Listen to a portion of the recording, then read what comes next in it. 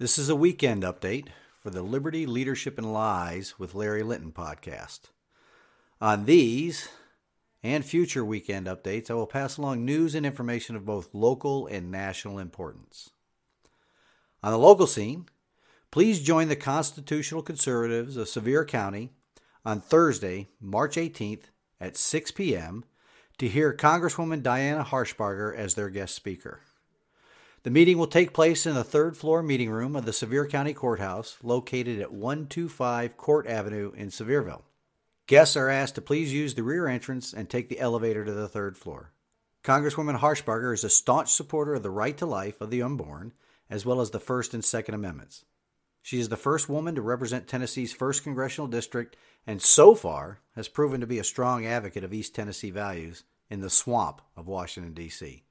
Please spread the word here in Sevier County and invite your friends and family to join you at this meeting.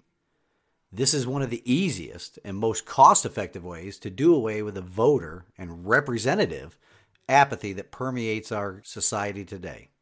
Show up, make sure the people that are supposed to represent our interests in government notice that you are watching them. Again, the meeting will be on Thursday, March 18th at 6 p.m. in the Sevier County Courthouse. On the national scene, I have to give you some disappointing news. It appears that the COVID relief bill, which I think I will call the Destruction of American Prosperity bill, has passed the Senate. I will be discussing this disastrous bill in the next podcast episode. Right now, it appears it will be sent back to the House for some further negotiations. So, people elected to protect yours and my rights will now conduct negotiations on how to violate those same rights and put this huge debt burden on us, the taxpayers, and our future generations. That's it for today. I pray you all have a wonderful weekend.